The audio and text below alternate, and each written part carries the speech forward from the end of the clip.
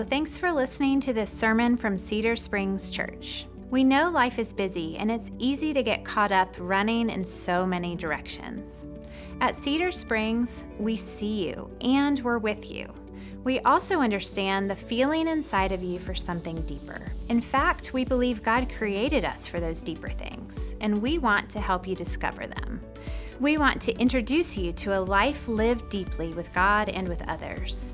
If you're not already, we invite you to visit us during one of our Sunday worship services. We are all working toward taking our next step to move into deeper faith and community. So come, take your next step with us. We don't want you to settle for life as normal because you were made to live deeply. Then our sermon passage back to the book of Leviticus, Leviticus chapter 16, verses 1 through 34, can be found on page 95 in the Bibles we provide.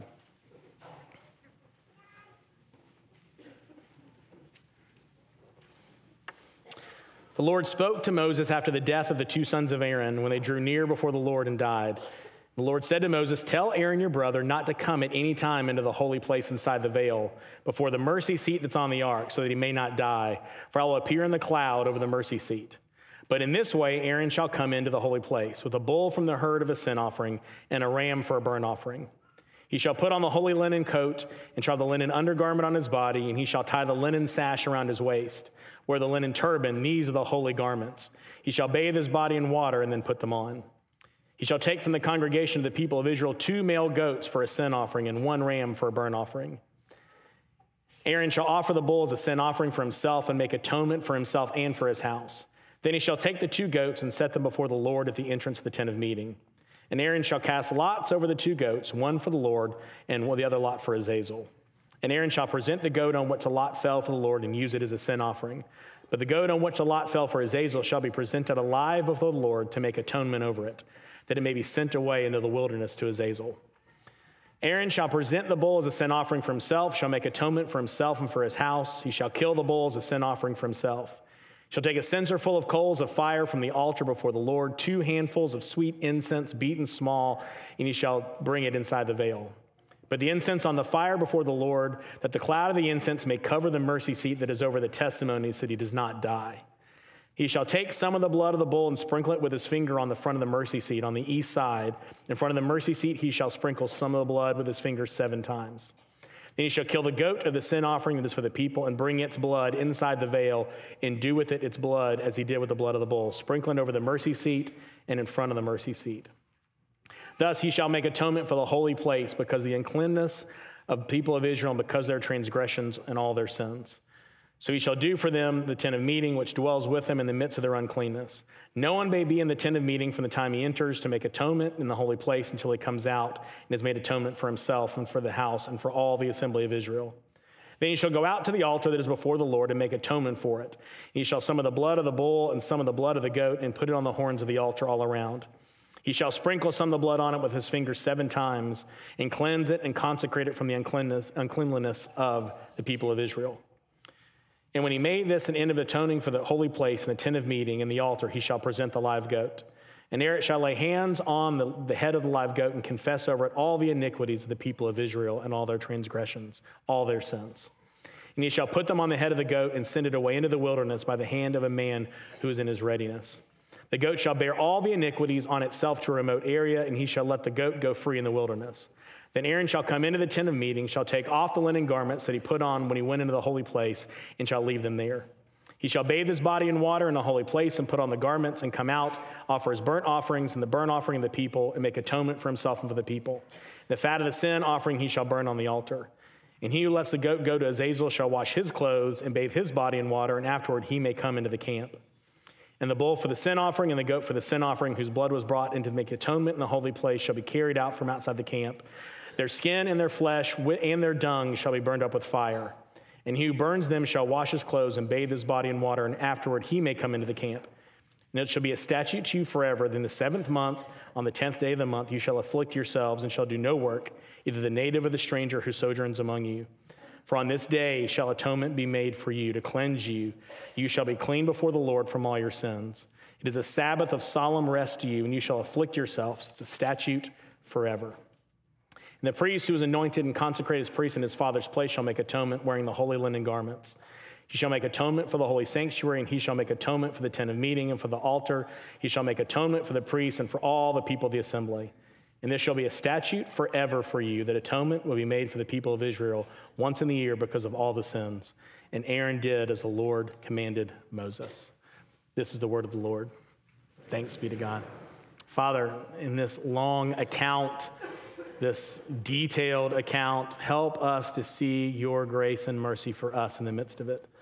That even though you, as the fulfillment of the law, that the law still has much to teach and train us about your love for us. So, Father, I pray that your Spirit would be with us, speak to us, open up our ears and our hearts and our minds, because you alone have the words of eternal life.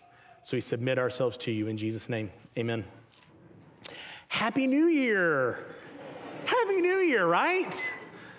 What's so funny about this holiday, you could argue it's probably the most celebrated holiday on the planet. I mean, all religions, all people, if you watch the ball drop, what do? They go to all these different time zones, and there's people whooping and hollering and yelling and screaming. I think there's a sense in which we all long for things to be made new. We all long for a second opportunity and a second chance. And what you're expecting today, here's the sermon you're expecting to get. I'm going to come up here, I'm going to give you some statistics about resolutions. Hey, here's the top 10 resolutions that most people make in 2023. And then I'm going to send another slide of statistics. And here's how quickly people don't do their resolutions. So by January 15th, this percent, that's what you're expecting to hear. You're not going to hear that. Because that is almost always followed up with this: do better, try harder, this is your year, you're gonna make it work, just grin and bear it and white knuckle your way through, you're gonna get it this year. The truth is, if that's the message that we walked out with today, it would be of no value and no use to us, because by the time we get home, we've already screwed up. So what do we need to hear? We need to hear the law. And why do we need to hear the law? Because we need to understand how much we've been forgiven. We need to understand the grace and mercy that is ours in Christ Jesus. So we're going way off the reservation today to the book of Leviticus, the often skipped, never savored place where yearly Bible readings go to die.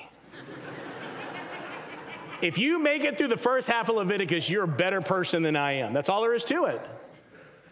Because this is God giving the ceremonial law to his people, and it feels like, but Jesus has fulfilled the law. This is like useless. I don't need to deal with this anymore. And in one sense, yes, he's fulfilled the law, but it's in the Bible for a reason. There's a reason for us to look at it and study it and dig into it and dig deeply into it, because this was God's way to say to his people how you interact with me. You want to know how you live among a holy God? You want to know how you interact with a holy God? Here it is. Here's a whole book of ceremonial law for you to follow. And it breaks up the first 15 chapters as all these laws about purity and sacrifices. And then it ends the book after chapters 18 to 27 are now because of all the sacrifices, this is how you should live.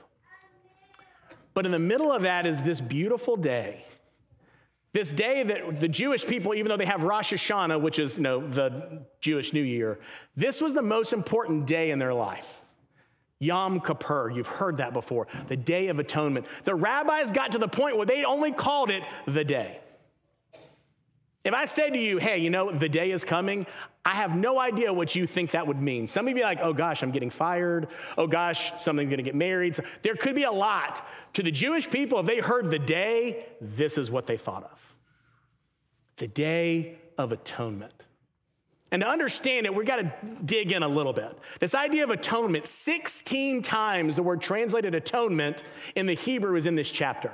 So we got to understand what that even means. And the idea of atonement, it's to ransom or remove by paying a price. To ransom or remove by paying a price. So the questions we've got to ask are, ransom who, remove what? To ransom God's people, to ransom us, and to remove what? Our sin. All of our sin. He removes and ransoms. A price is paid to make atonement for us. How important that is for us to get, how important that is for us to understand today what that looks like. And as we look through this, I want you to think about kind of three things. There's three things that are going to be going on, okay? There's the ingredients for forgiveness that we're going to get. There's the process for forgiveness that we're going to get. Then there's the outcome of forgiveness. So the ingredients, the process, and the outcome. And as we look at this is what I want you to do. I want you to dig deep into all that it takes for God's people to understand what forgiveness really was. Because this idea of atonement, this idea of all their sins, we find in verse 21, it talks about their sins and their transgressions and their iniquities, all the different ways of sin. He's saying it's being covered on this day, in this moment, in this way. And I'm going to give you exactly how to do it. It was not left to chance. It was not left for interpretation. It was specific from God what to do. So first, the ingredients. Think of it like a recipe, and I'm really bad with recipes. I'm not a great cook. I like to cook. I'm just bad at it. Like there's been times I'm either overly licentious with it doesn't really matter, or I'm overly legalistic with a recipe. I'll give you two examples. One, I made brownies one time for our family that were hard as a rock because I just kind of said, a little of this and that's probably okay. And then the last time I tried to cook, it took me 45 minutes to chop an onion because I wanted to be very precise. It needed to be chopped just so. And they're like, are you still chopping onions? Are you seriously doing this? Here's the ingredients necessary for forgiveness. You need to have, make your list, a priest, garments, a bull, a ram, 2 goats, incense, altar, coals. So if you were taking your list to go to Kroger for forgiveness, this is the list you'd have. No substitutions. This is a click list item. They can't tell you, well, we don't really have a bull. Can we get you a camel or something? No, it's got to be this. This is what was necessary. And not just a priest, the high priest. And not just the high priest whenever he wanted, one time, once a year.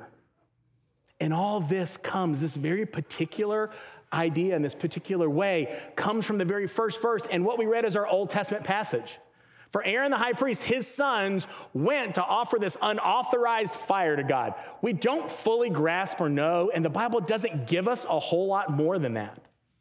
But as best that we can interpret and the best that commentators can give us, they tried to enter into the Holy of Holies wrongly. They tried to go before the presence of God with this fire wrongly, and they were killed. So what God is saying, hey, I'm a holy God. You know that, but I need you to remember that, so I'm going to give you this specific way to do it. And not only just to come before me, but come before me that you might be forgiven, that you might be atoned for. So we now have the ingredients and now the process. We got to remember, we got to go to the tabernacle. As a reminder, the tabernacle, the tent of meeting that God's people had. When they moved from place to place, they set it up. And the inside was the holy place, which is where the altar was, where they did sacrifices. Then a curtain into the most holy place, or the Holy of Holies, which stood the Ark of the Covenant, which included the testimony of the 10 Commandments, and the mercy seat on top. You are not allowed to go past the curtain except for there. So in that, we've got these 10 easy steps. If you want to be forgiven, there's 10 easy steps, okay? Now, it's really funny. It got me thinking, because I'm like that. I just Googled 10 easy steps to see what would show up. You know how there at the top front page, you could find 10 easy steps on how to suffer. That was a really interesting thing. 10 easy steps on how to teach a child to read. Good, that's a good one. 10 easy steps on how to make a decision was on there. 10 easy steps on how to talk with the dead. Okay. My favorite, 10 easy steps on how to overthrow a small country. I'm not sure who's testing that out. So if you go home today and type in 10 easy steps, I hope you're teaching a kid to read or making a hard decision. That's what I'm hoping for. The rest of it, that's on you. 10 easy steps. This sounds so easy, right? Let's look at these steps. First, bathing. That sounds easy enough. The priest had to go and get himself cleaned up, and after he did that, it was dressing, number 2. And this is really a key and important point. We got a picture up here. This is what the high priest would typically look like. Adorned, gold, scarlet, beautiful, would set himself apart. But on this day, what God says is, no, I want you to put on the holy linens. I want you to take off all the stuff that you deserve to wear as the high priest and put on this other outfit that looks just like everybody else. Actually, it's probably more like a servant would wear.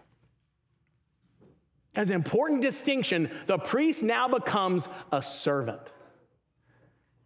And that's the first step in the process for him. I want you to do this first. And then after he gets dressed, he has to do a whole list of other things. Number 3, casting lots. Now, this could either be rolling dice or it could have been drawing out. There's different ways it's described in the Bible. But what he would do is he would take these 2 goats. Remember, we've got all these ingredients. We've now dealt with the priest, check. We've now dealt with the garments, check. Now we've got the goats. And he would cast lots over them. And each of them got something. One was dedicated to the Lord. He was the winner, and he got killed. The other one was dedicated to be sent out, and he doesn't die, and he's going to be set aside for later. But this idea was that God was in charge of this whole process. This was not for man to decide anything. Because you know what would be really easy for Aaron in this circumstance and situation is to doubt that he did it all right. If he's picking the sacrifice, what if I picked the wrong sacrifice? And imagine how hard it would be for Aaron to trust that this would work because he's about to walk in to the place where his sons died. As he does all this for the people, there's a constant reminder of loss for him. So for him to doubt at all, he's like, I'm going to do exactly as God prescribes. So he chooses which one. And then he burns incense. It says he takes some coals from the fire and incense to make a cloud. He brings that into the Holy of Holies. Why? So he can't see the mercy seat. The mercy seat is where God's presence was. When his cloud descended over the tabernacle, God says, I'm there in your midst. And what does he tell Moses? You can't even look at my glory or you'll die. We see what happened to Aaron's sons. So he brings in this incense to create this smoke screen and cloud that he might not see where God is and might not see God's presence in there for his own protection because God is so holy if he looks upon him, he'd die. Again, God protecting through this process. Then the sacrifice, and this is when things get interesting. God says now you need to kill the bull. And you kill the bull and you split its blood, and he does it for who? For himself and for his family. The first sacrifice is not for the people. The first sacrifice is not for the tabernacle. The first sacrifice is for the priest who needed to be forgiven too. He makes that first sacrifice for he and his entire family. He must also be forgiven, even to be used by God through this process. So imagine killing a bull and spilling the blood of a bull and making these sacrifices. We read it as this really small thing. This was a huge undertaking to make this an offering before the Lord. Then when he's done with that, he gets the goat. Goat number 1, the winner, and he kills that goat. And the picture that we get is that what sin deserved is death, and that is now on these sacrifices. They are taking the place of God's people and enduring the wrath their sin deserved. Sacrificing the bull, sacrificing the goat, bringing the blood in. And then the next part is the sprinkling. Awkward and weird in some ways. It's not like he got to just take blood and throw it around everywhere. He had to go in specifically to sprinkle on the elements needed for atonement. The elements needed for atonement had to be atoned for because Israel's sin had polluted the tent, the tabernacle, the most holy place, the altar, the mercy seat. Their sin, because this is where they would come routinely to offer sacrifices. So it has polluted it so much that on this day, the next thing that the high priest does is make atonement for the elements. And to sprinkle blood, and not sprinkle blood haphazardly, not walking in, woo, woo, just like flicking it wherever you want to. It says 7 times on the front east side of the mercy seat. I'm so glad that I'm like east, west, north, south. Like, where am I going? 7 times to sprinkle that. 7 times to sprinkle the altar. 7 times to sprinkle the tabernacle. This idea of 7 being this perfection, that making atonement for the elements would then allow for atonement to happen for the people. And that is with the blood of the sacrifice he's made for the people. to cover over even the elements. And then what happens is we're scapegoating now. I don't think scapegoating is actually a word, but it just fit really nicely. So it's amazing the words in the Bible we find that we don't know have like a biblical context. We probably use the word scapegoat 1,000 times. Maybe you don't even know this is where it comes from. This idea of the goat that was second, that wasn't chosen, it is now going to be sent out. And what happens is the priest puts his hands on the head of the goat, bends down with it, and he confesses all the sins of Israel on the head of this goat. He is now taking all the sins and putting it on this goat. And then it says he sends it out in the wilderness. Now, again, if you know anything about animals, if you send it like an animal out by itself, it's just going to come back. Where the food is, where other things are, it's coming back. So there was a person's job. Imagine if this was your job. You're the scapegoat guy. Your job is to take this goat out into the wilderness and make sure it never comes back. There are some people who think they probably killed it. It doesn't say. It says it sends it out to the wilderness. And this beautiful picture of what's happening is that the sin of Israel is now being removed from the camp. All this other stuff that's taken place is taking place behind closed doors. It's Aaron in the tabernacle. This is one for all Israel to see. They've come and they watch as their sin is being led away. Same picture we get from Psalm 103 that we read in our call to worship. As far as the east is from the west, so far does he separate us from our sins. This picture of showing our sins. Not only does he forgive our sins, he sends our sins away. He separates us from our sins. If he only did one or the other, we're still in trouble. But he does both. Sends off this goat never to return. And then at the end of that, we go back to some undressing, we've got to some bathing, and then they burn all the sacrifices. They want nothing left. They don't want any reminder. They want only ash. So all that's left that wasn't used in the sacrifices is heaped out and burned to nothing. 10 easy steps. What did the people do? What did the people do in this process? What was their part to play? What did they bring to the table to receive forgiveness? Nothing. They were even instructed to do nothing. They were instructed to be humble and to withdraw. They were told to fast and to keep from doing things. They brought nothing to the table. Imagine the loneliness that this high priest would feel to do the whole thing by himself. No one to help, no one to hold, no one to sprinkle, no one to do anything else. He alone does this in sheer loneliness for the people. And the people just believe and they confess. They come with hearts humbled in confession and they trust and believe that this was enough. They trust and they believe that this was enough. So what does this have to do with us? Andy, we already talked about the fact law doesn't apply to us anymore. It seems kind of weird. When is our Day of Atonement? We don't celebrate Yom Kippur anymore. Some of you might, I don't know, but most of us don't. It shows up on your phone and you're like, I don't even know what this day is. And you kind of scroll past it, that, Earth Day, whatever else, I don't know. When is our Day of Atonement? It's every day. And what do we need to do? The same thing that they did is to believe and to confess. We don't have to wait till one time a year for our sins to be forgiven. We have access right now. You had access earlier this morning. You'll have access tomorrow, tonight, whenever you want. You can go with your sin and confess them to the Lord. Every day for you and for me is the Day of Atonement. And we don't have to do anything but believe and confess. Believe that his sacrifice enough and confess our sins to him. Confess his holiness and our humility. I want you to see this very intricate process that we don't have to do anymore.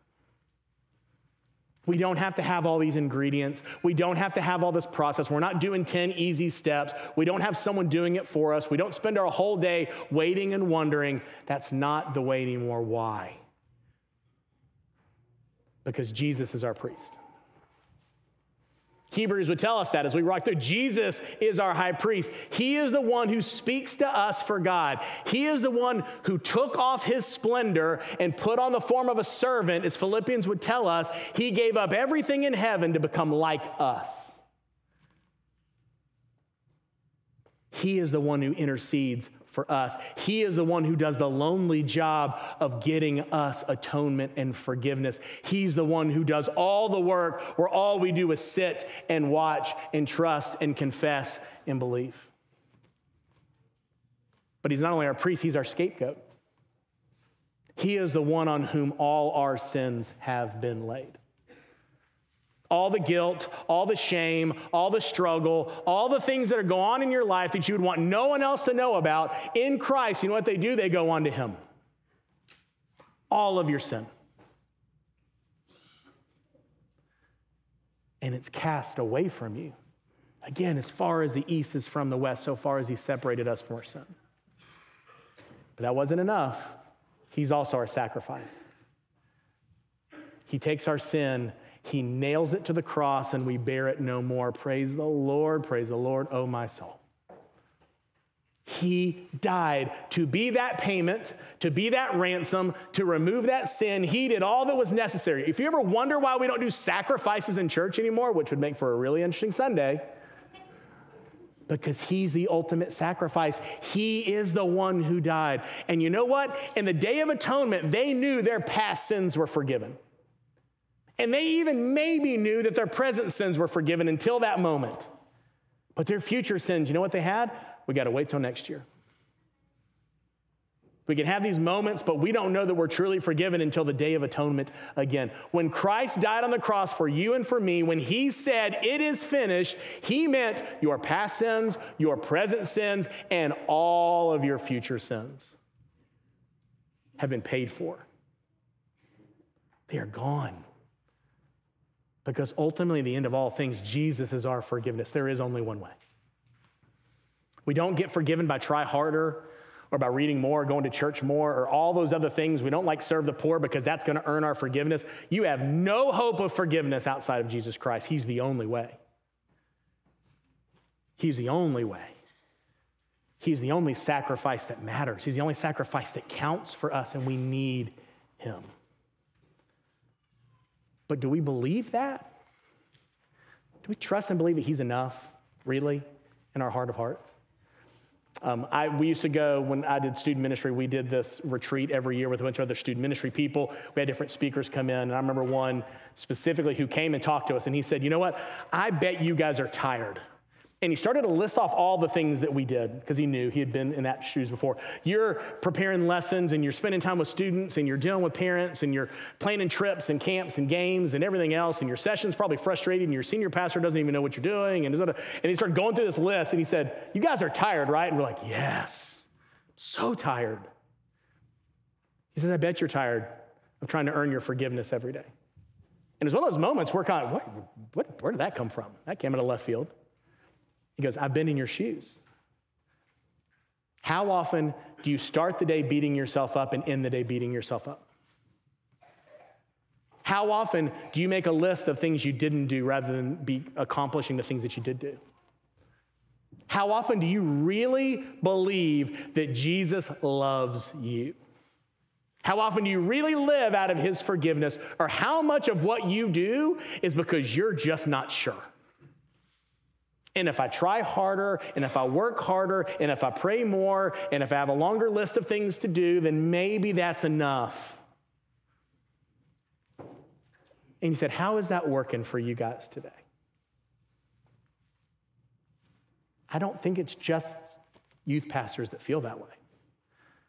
I think we walk into a new year, if we're not careful, with a laundry list of things that we've just not done enough of. We've got to be better. We've got to try harder. We've got to do all this. And I'm not saying it's not good to read your Bible and go to church and to love people and care. All that stuff is super important.